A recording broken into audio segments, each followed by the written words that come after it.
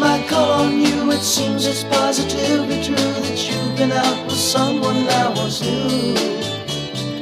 When I ask you to explain, you find excuses and complain. You always underestimate my brain. Wednesday, such a groovy Wednesday. Never rains on Wednesday, or any day for you. Everywhere I go, Halfway through the week and counting we are. We are here on a Wednesday.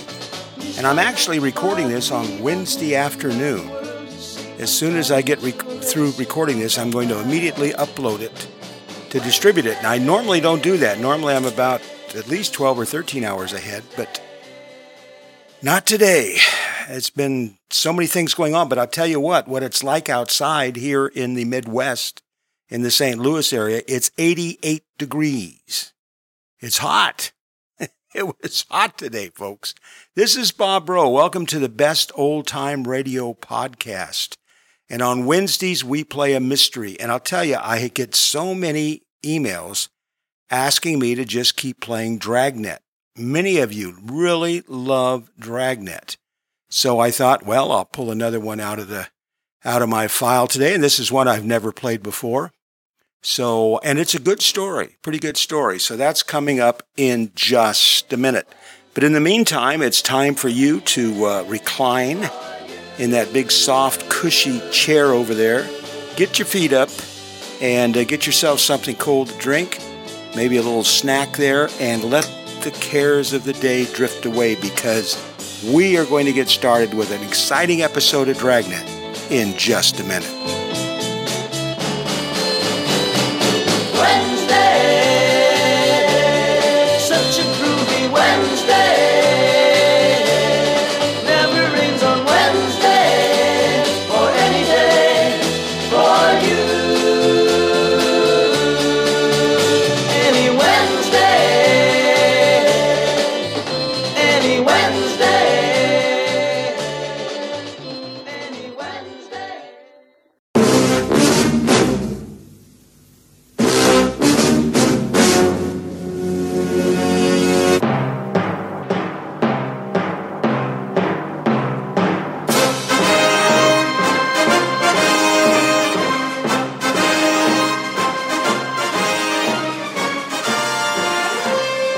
All right, Dragnet fans, like I said, I just get so many people that send me notes asking me to play Dragnet. You know, they like the other shows, but I think a lot of people like more reality type shows than they like kind of the Philip Marlowe gets a little flippant, and Sam Spade, they get a little James Bondish, you know what I mean? But Dragnet was pretty realistic, and so maybe that's the reason. It was a great show, though, wasn't it? Dragnet was really a great show, especially on radio. It was best on radio. And the earliest episodes on television were good, too. And so what we're going to do tonight, we are going back to March the 2nd, 1954. And let me get my notes here. The name of this episode is The Big TV. And it features, of course, Jack Webb as Joe Friday. Ben Alexander plays Frank Smith. Herb Vigran is in this one, and Carolyn Jones.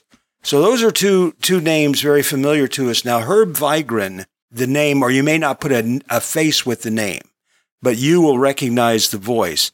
And I thought what I'd do on my website, if you go to bestoldtimeradio.com /dragnet-big-tv, you'll see a photo of Herb Vigran, or you can Google Herb Vigran, Vigran, and look at images. But you'll recognize him. He was in so many movies and TV shows over the years. Usually played an old codger. A lot of times played sort of a two-bit crook. I remember him playing that kind of role on the old Superman show with George Reeves when I was a kid. Herb Vigran. And we're going to talk a little bit about Carolyn Jones on the other side, too. So here we go from March the 2nd, 1954. This is Dragnet and the Big TV.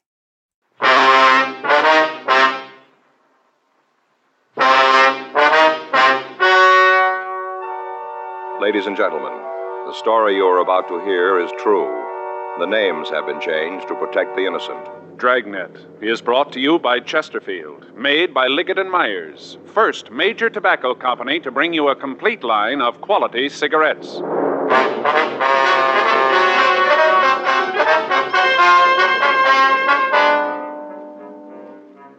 You're a detective sergeant. You're assigned a missing persons detail. You get a call that a young mother and a 9-month-old baby have disappeared. Routine investigation turns up the possibility of foul play. Your job? Find them.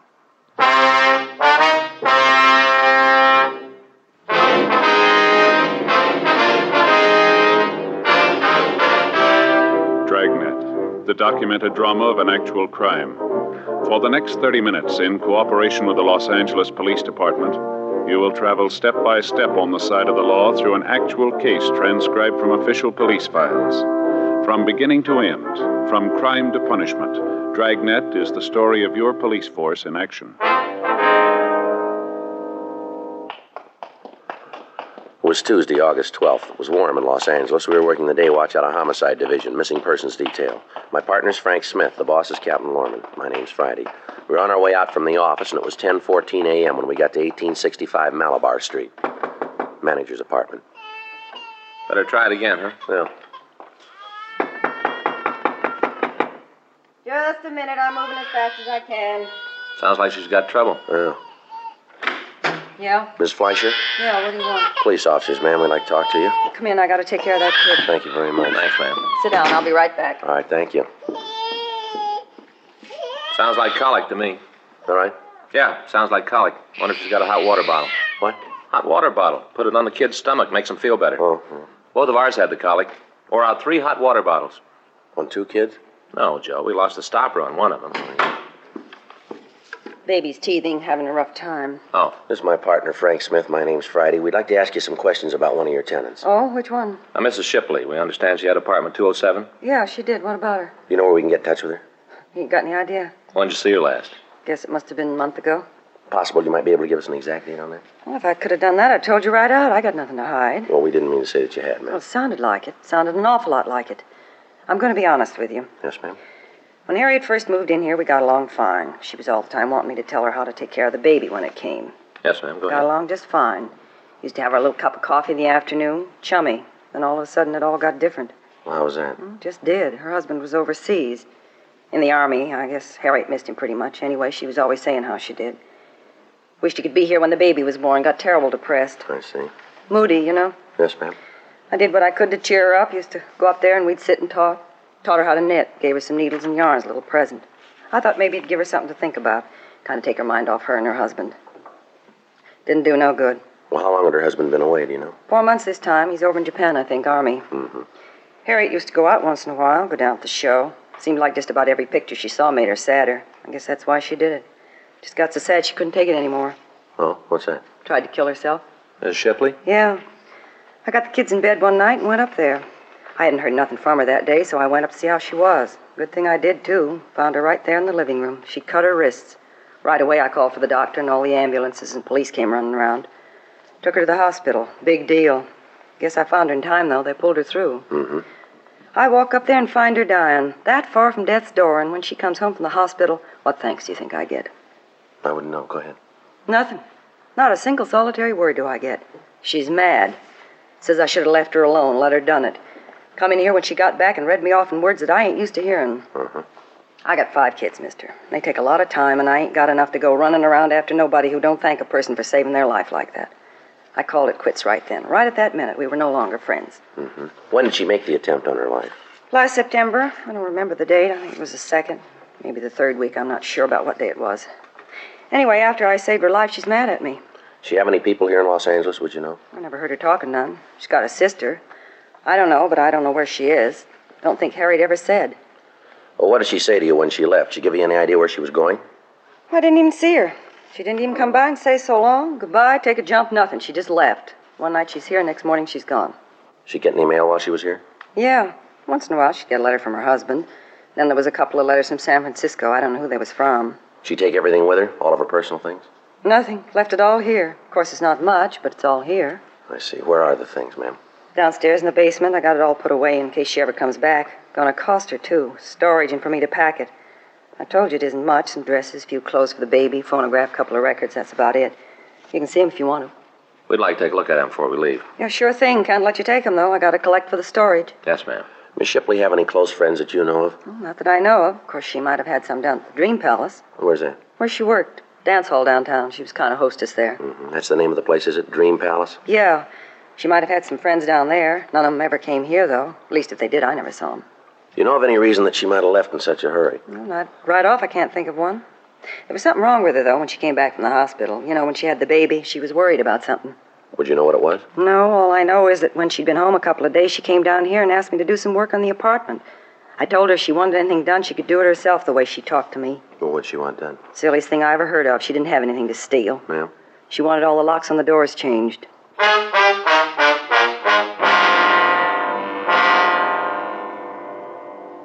"10:46 a.m. In the company of the apartment manager, Barbara Fleischer, Frank and I went down to the basement and looked through the missing woman's effects. Other than the phonograph, several cardboard boxes of used baby clothes, and cheap woman's dresses, we found nothing. There were no snapshots or letters to aid us in ascertaining where she might have gone. We asked Mrs. Fleischer to notify us in the event that she heard from the Shipley woman.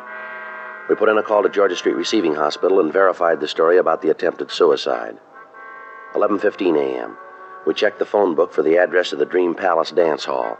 It was on the second floor of a large building at the corner of 7th and Margot Streets. On the front of the building were several faded photographs of contest winners with the cups that they'd won and the name of the proprietor, Ernest Lasnik. We went upstairs. It was a large barn-like room with crepe paper birds hanging over the lights. In the rear of the place, at one of the tables, we found Lasnik. He was just eating his lunch. Mr. Lasnik? Yeah? What do you want? I'd like to ask you some questions. We're police officers. My name's Smith. It's my partner, Sergeant Friday. All right. How are you? Won't shake hands. Got butter all over them. Sit down.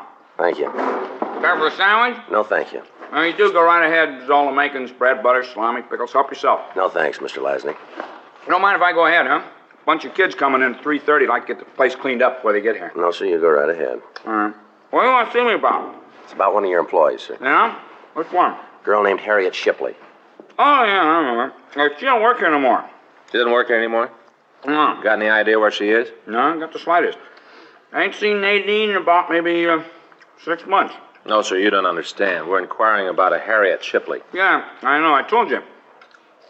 I ain't seen her in 6 months. What's this about Nadine? That's her club name. Oh. See, lots of girls don't like to use their real names. In case a fellow wants to get chummy away from here, it's easier if we don't know the girl's real name. Harriet used Nadine. I understand. We got a bunch of them. When one of the girls leaves, we put the name back in a hat. New girl picks it. Had 14 Nadine since we opened. 27 Altheas. Yes, sir. Do you have any idea where the Shipley girl is? No. I might check her husband. He might know.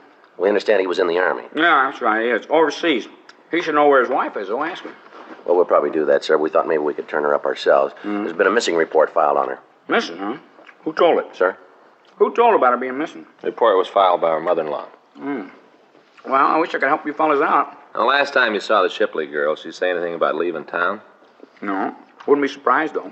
Why do you say that? Well, poor kid was scared to death. Told me she wanted to get away. Do you know what she was frightened about? Yeah, Cliff Bender. That's what she was afraid of, Cliff. Well, who's he? Well, look, I'll tell you the whole thing. Be easier that way. One favor I gotta ask you. Yes, sir? You won't tell Cliff I told you.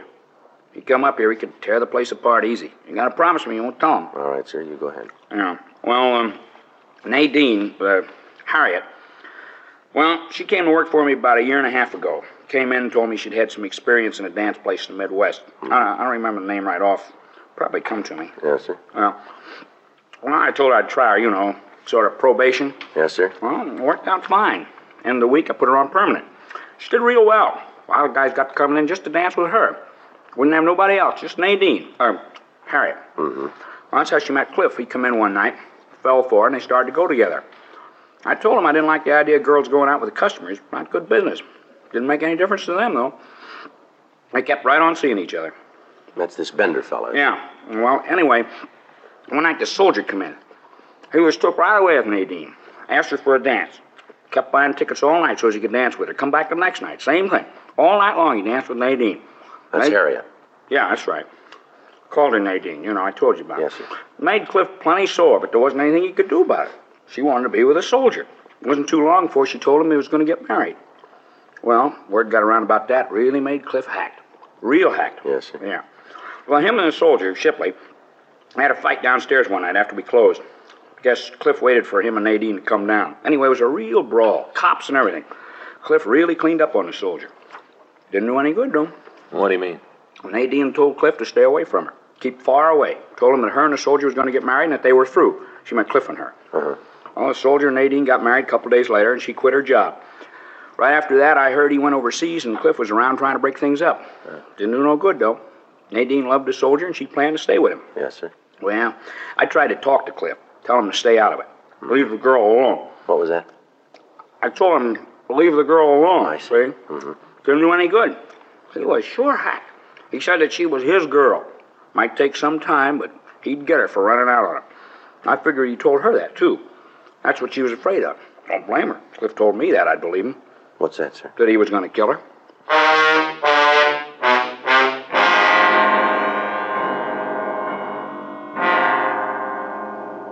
12:26 p.m. After we'd gotten the names and addresses of the employees of the Dream Palace who knew the missing girl, Frank and I went back to the office. We had the names checked through the record bureau, but we found that only one of the 14 people on the list had arrest records.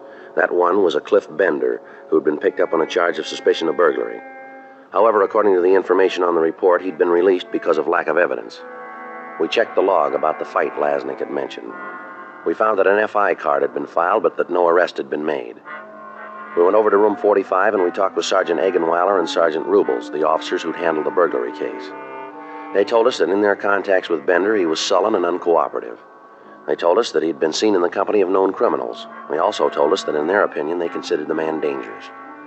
We checked his last known address, but we found that he'd moved in July, leaving no forwarding address. While Frank and I checked out the rest of the missing girl's friends and acquaintances, Sergeant Graham and Cliff Bailey tried to check on Bender. We talked to everybody on the list we'd gotten from Ernest Lasnik, but none of them could give us any idea where we might find the Shipley girl. Most of them, however, told us about the threat that Bender had made against her life and expressed the opinion that he was responsible for her disappearance. The next day, Wednesday, August 13th, Frank and I went by communications, then we checked back into the office. I tell you, the mother-in-law of that missing girl called again this morning? No, you didn't. Yeah, she wanted to know how we were doing, what progress we've been able to make. Well, what'd you tell her? Well, I filled her in on what we found. I didn't tell her about Bender, though. Just said we thought we'd be able to find the girl. Mm-hmm. You talked to her when she made the original report, didn't you, Joe? Yeah. What'd you think? Well, how do you mean? Well, isn't there something there that's a little off base to you? I don't know what you're trying to get at. Well, it just seems to me that she doesn't care if we find her daughter-in-law or not. All she cares about's the kid. Well, yeah, I kind of got that idea myself. The way she talked, doesn't seem that she and the girl got along too well, does it? No. Just seems like there's something she isn't telling us. I don't know what it is. I asked her this morning if she'd heard from her son, if he knew anything about where his wife might be. What'd you say to that? Well, she told me she didn't want to bother him, make him worry. Wouldn't even tell me his mailing address. Said she didn't want him alarmed unless there was a reason. No, the way I see it, his wife being gone is reason enough. Yeah, that's the way it seems to me, and I told her that. She said our job was just to find the girl and the baby, and that's all. Well, cooperation like that isn't going to make it any easier, is it? We can only do so much if she isn't going to help us. No, it doesn't make a lot of sense. Her filing the report and then holding out information. I mean, I maybe better get over and talk to her again. See if we can get the whole story. How about Graham and Bailey? You heard from them? No, there's a note in the book. They got a lead on Bender. Graham said they were going to run it down for us this morning. Uh-huh. What time you got now? 9:43. I want to talk to the skipper. Make arrangements to put a picture of the Shipley girl on suspects wanted this afternoon. Might be able to turn something, huh? Sure, a lot of loose ends. I get it. Missing persons Friday. Yeah, Graham. Mm-hmm. Where? What'd she say? Mm-hmm. Yeah, well, that's about the same. What? Yeah. Well, you want to call the crime line? Right. No, we'll meet you out there right away. Right, bye. Well, they found where Bender was living. What do you mean was? Checked out last June, about the same time the Shipley girl disappeared. Landlady hasn't seen him since. Guys came up with something else. Yeah. A couple of shirts for a baby. Uh-huh. Bloodstains all over him.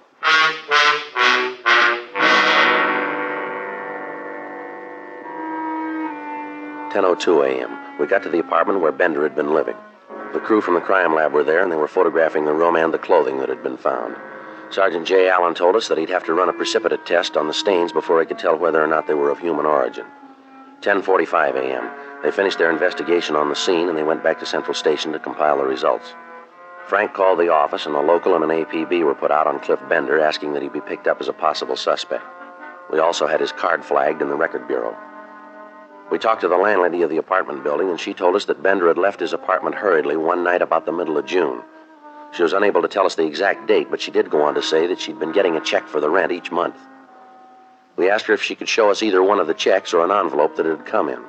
She explained that she had thrown the envelopes away and had cashed the checks. She was unable to tell us where they'd been mailed from. She said that as far as she knew, she'd never seen the Shipley girl in Bender's apartment. We asked her to notify us immediately in the event that the suspect returned. We put in a call to the bank where the rent checks were cashed, and we asked that they give us the information on them.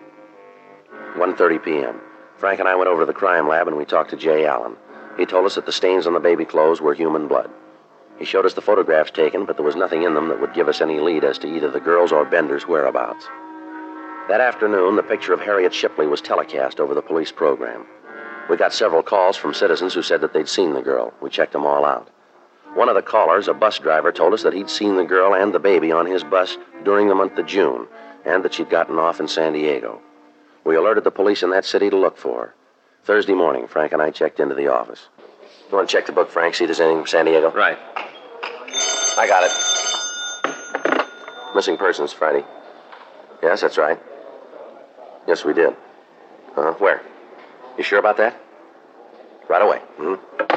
Frank, get your coat. What do you got? Shipley girl, they found her.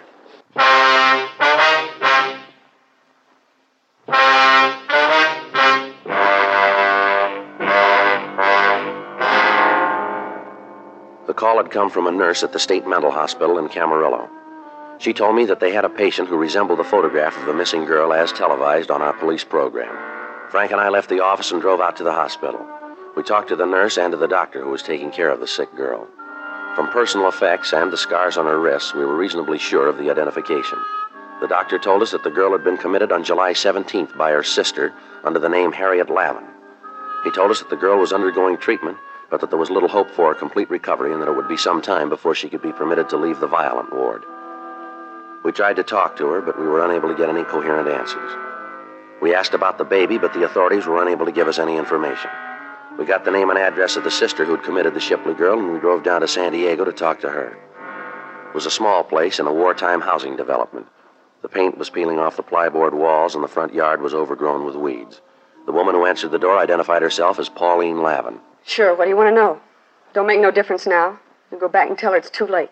Way too late. Tell who, ma'am? Mrs. Shipley, Harriet's mother-in-law. You go back and tell her she done it good. There ain't nothing left to do to Harriet. It's all been done. You can tell her that. Well, we don't work for Miss Shipley, ma'am. We're trying to find out what happened to your sister and the baby. Who asked you to find out in the first place? It was her, wasn't it? Wasn't she the one? She filed a report. Well, that's what I mean. Well, you go back and tell her there's nothing more she can do to Harriet or the baby or Big Jerry. Nothing at all she can do.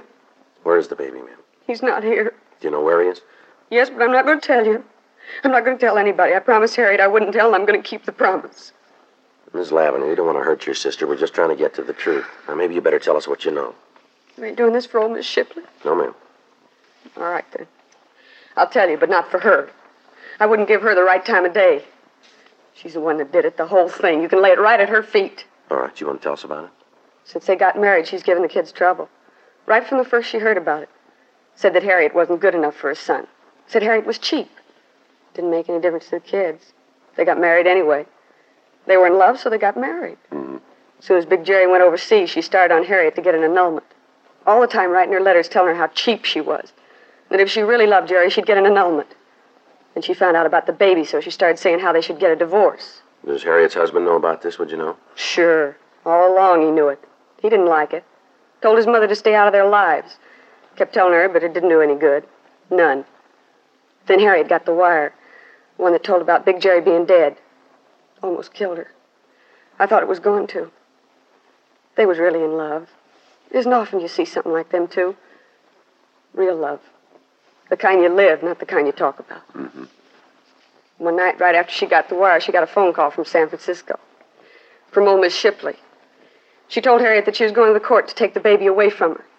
Said she could prove Harriet wasn't a good mother and she didn't deserve to have the baby. Was Harriet living here at the time? No. Well, she'd come down every weekend, but she wasn't living here. There was a guy up in L.A. that was giving her trouble. A fellow named Bender, I think. He was with her when she tried to kill herself. He ran out so he wouldn't get mixed up in it. He was always giving Harriet trouble, so she left one night to get away from him and old Mrs. Shipley. She came down here and said that she just wanted to be left alone with her baby. That's not a lot to ask, is it? Just to be left alone? No, ma'am.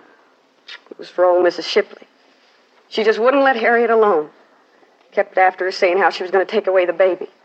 How Harriet was an unfit mother. Kind of got on her mind. Finally, there wasn't much else she was thinking about but how to keep her baby. She went out walking one night. Took the baby with her. Rained. Rained real hard. I guess the baby took cold. Anyway, the next day he came down with a bad fever. A couple of days later, he was dead. Not even a year old, and he was dead. Mm-hmm. You want to go on? Harriet sat around for a week. Didn't say anything. Didn't do nothing, just stare at the wall. Didn't even cry. Just sat and looked at the wall. And all of a sudden, she just fell apart. I called the doctor. He said it was a breakdown and said I should have her committed. I signed the papers, and that's where she is. I went up to see her. She didn't even know me. I'm her sister, and she didn't even know me. So you just tell old Miss Shipley how she did good. You just tell her what she did to my sister. Tell her how the baby's dead, and she's finally got what she wanted, because now Harriet hasn't got the baby. Nobody's got him. Nobody's got him, nobody. Come on, Frank. Yeah.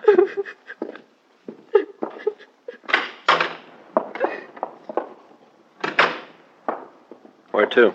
Now we better get back to town. Guess so. See Miss Shipley.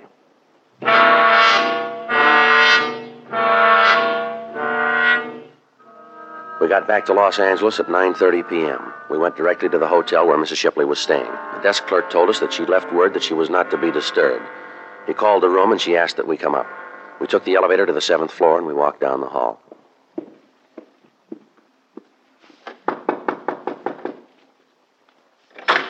Good evening, Sergeant Friday. Officer Smith, come in. Thank you. Thank you, ma'am. You're just having a drink. May I fix you one? No, thank you. How about you, Mr. Smith? No, thank you. You don't mind if I go ahead? No, ma'am, not at all. Just sit down, and I'll be right with you. Thank you. Desk clerk said it was important. Yes, ma'am. You found my daughter-in-law?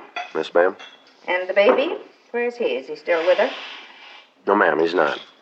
Where is he? Your daughter-in-law's pretty sick, Miss Shipley. Oh? Yes, ma'am. She's in the state hospital up at Camarillo. Camarillo? Yes, ma'am. That's a mental hospital, isn't it? That's right. Well, I'm sorry to hear about Harriet, but I knew she wasn't very stable. Why didn't you tell us your son was dead, Mrs. Shipley? I didn't think it had any bearing on the thing. What difference does it make? You don't seem to be very interested in his wife. I'm going to be honest with you, Sergeant. I'm not. Not in the least interested in what she does or where she is. I never did feel she was the right girl for my son, never. When the baby was born, I tried to go along with it. I tried to be nice to her, and she wouldn't have it. She wouldn't even be friendly. She poisoned my son, turned him against me. She's a terrible woman. Just terrible. Whatever's happened to her is just exactly what she's got coming. Naturally, I'm sorry it's the way it is, but there's nothing I can do. All I'm interested in right now is my grandchild. I want him. And if I have to go to court to get him, then I'll do it that way. That won't be necessary, ma'am. Where is he? I'd like to go and get him now that Jerry's wife can't take care of him. He's dead, ma'am. If this is some kind of a joke that you're making up to help my daughter-in-law keep him, it won't work. It's no joke. It's the truth. He died in a hospital in San Diego. It's not right. It's not right that he's dead. She did this. Harriet. She did it to get even with me. I know she did. We're sorry, Miss Shipley. First my husband, then Jerry. I haven't got anybody. I'm all by myself. Isn't anybody in the world who cares? Nobody. No, we're sorry, Miss Shipley. I wish there was something we could do. No, you're not. You're like the rest of them. Well, it's Harriet. She is the one. Nobody else to consider in this mess. Just her. What about the baby?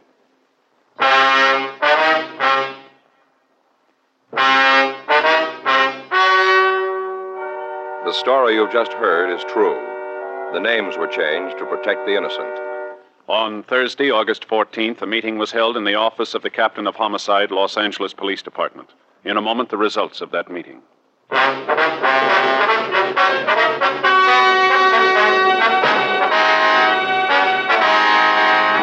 At the meeting held in Captain Lorman's office, it was decided that no criminal act had taken place and the case was officially marked closed.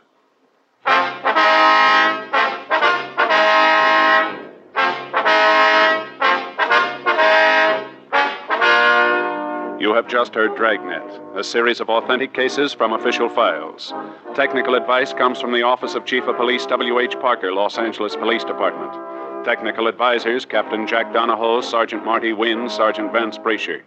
Heard tonight were Ben Alexander, Herb Vigran, Carolyn Jones. Script by John Robinson. Music by Walter Schumann. Hal Gibney speaking. Watch an entirely different Dragnet case history each week on your local NBC television station. Please check your newspapers for the day and time. Chesterfield has brought you Dragnet, transcribed from Los Angeles.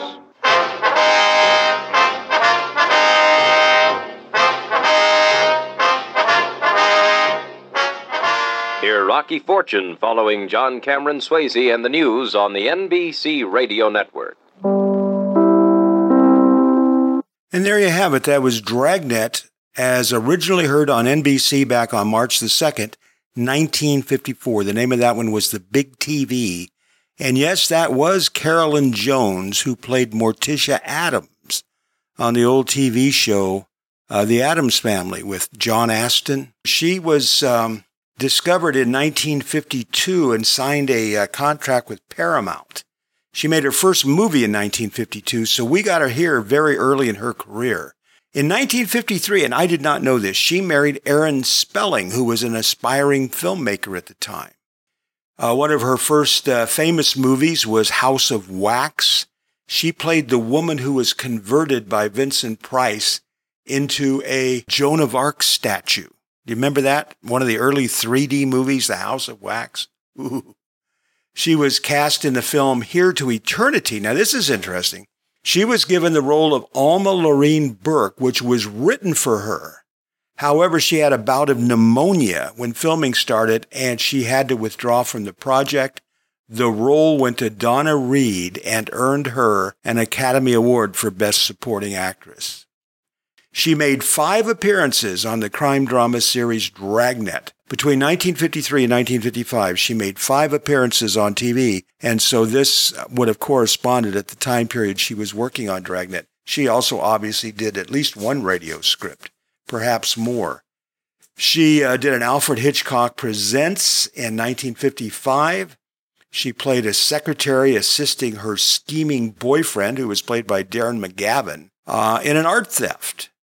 She appeared in the movie Invasion of the Body Snatchers.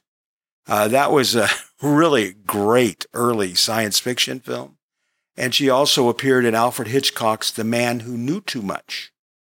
She guest starred 3 times on Wagon Train. In 1963, she was nominated for a Golden Globe Award for portraying quintuplets and a psychopathic killer in an episode of Burke's Law. I'd like to go back and see if I could find that one. In 1958, Jones was nominated for an Academy Award for Best Supporting Actress for the film The Bachelor Party. She shared the Golden Globe for New Star of the Year in the actress category with Sandra Dee. That year, she also appeared with Elvis Presley in one of his early films, King Creole. That was in 1958. She played opposite Frank Sinatra in Frank Capra's A Hole in the Head, which was a wonderful film. And she was with Anthony Quinn and Kirk Douglas in the movie Last Train from Gun Hill. Earl Holliman was in that one, too, a young Earl Holliman. She was in the epic Western film How the West Was Won, which was filmed in Cinerama. But it was in 1964, using a long black wig, Jones began playing Morticia Addams on the TV series The Addams Family, a role which brought her success as a comedian and a Golden Globe Award nomination. She also starred in the 60s on Batman. She played one of the villains, the Queen of Diamonds. But sadly, Carolyn Jones was diagnosed with colon cancer in March 1981. After a period of apparent remission, the cancer returned in 1982. In July 1983, she fell into a coma at her home in West Hollywood, where she died August 3rd, 1983. She was only 53 years old. I remember her so well, and she really was a wonderful actress. So it was nice to hear her in one of her earliest roles in this episode, this very fun episode and dramatic episode of Dragnet.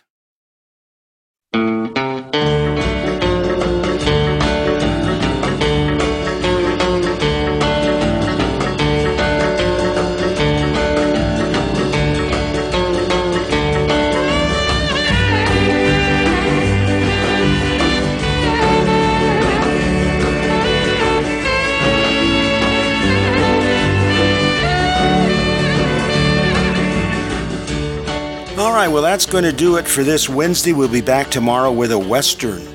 Since the show was from 1954, we're going to go out with a couple, three songs from 1954 that were on the top 100 list that year.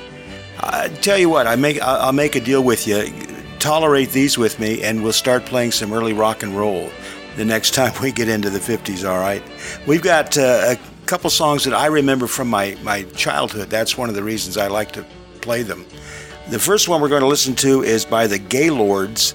The second one is by Johnny Ray. And the third one, you'll recognize the song.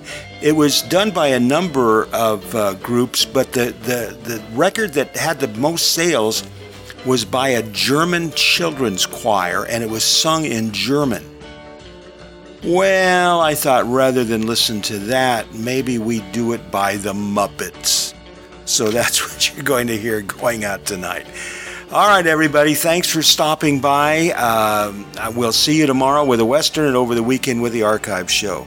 This is Bob Bro. I'm so glad you stopped by, and I'm so glad you met me.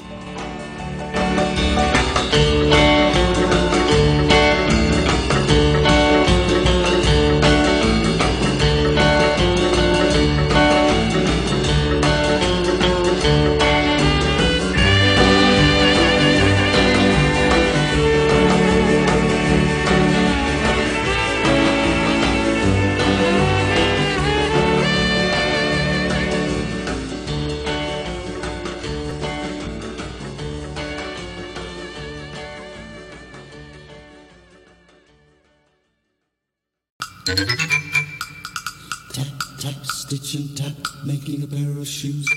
Le scarpine per ballare, ballare, balleremo tutti il dì. Le scarpine per ballare, ballare, balleremo ancora così.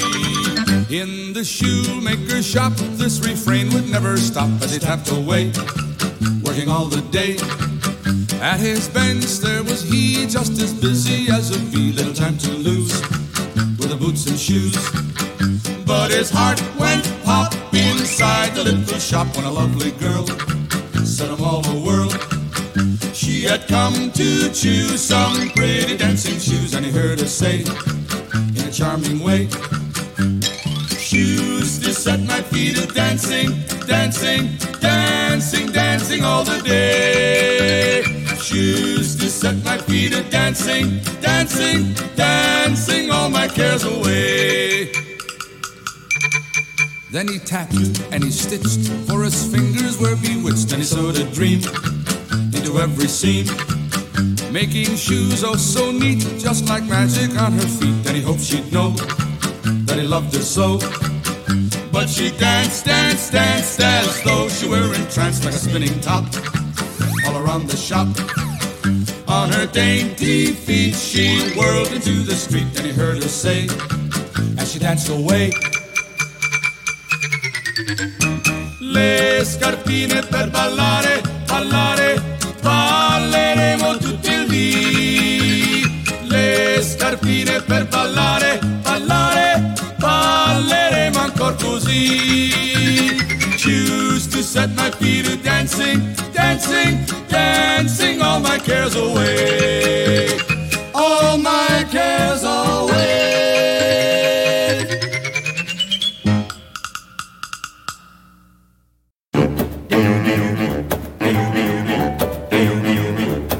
It was a night, what a night it was, it really was such a night. the moon was bright. Ooh, how bright it was, it really was such a night.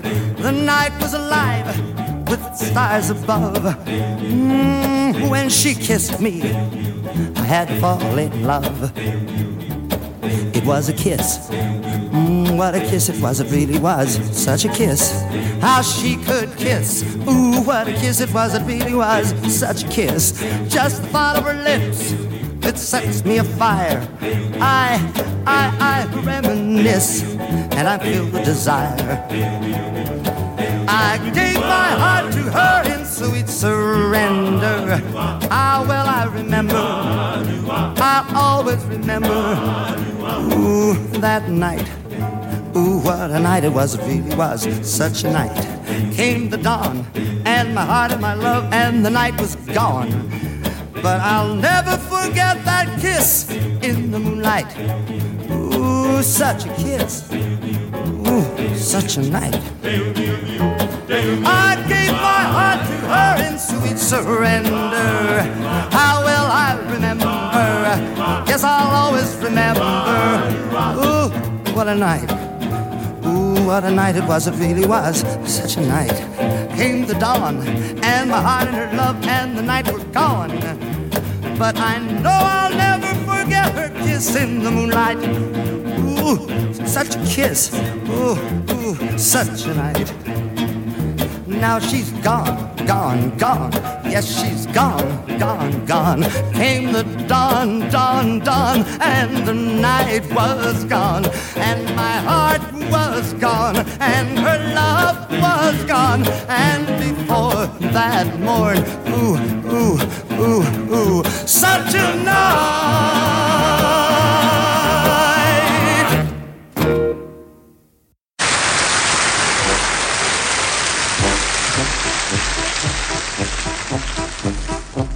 We love to go a-wandering along the mountain tracks. And as we go, we love to sing our knapsacks on our backs. Val-d'Ree, Val-d'Ra, Val-d'Ra, Val-d'Ra. Uh-oh. Watch your step, High overhead, the skylarks wing. They never rest at home. But just like us, they love to sing as o'er the world we roam. Val-d'Ree, Val-d'Ra, Val-d'Ra, Val-d'Ra.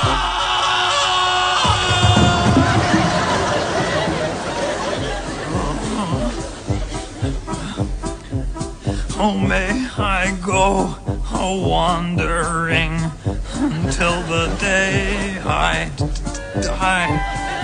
Oh, may I always laugh and sing beneath a clear blue sky.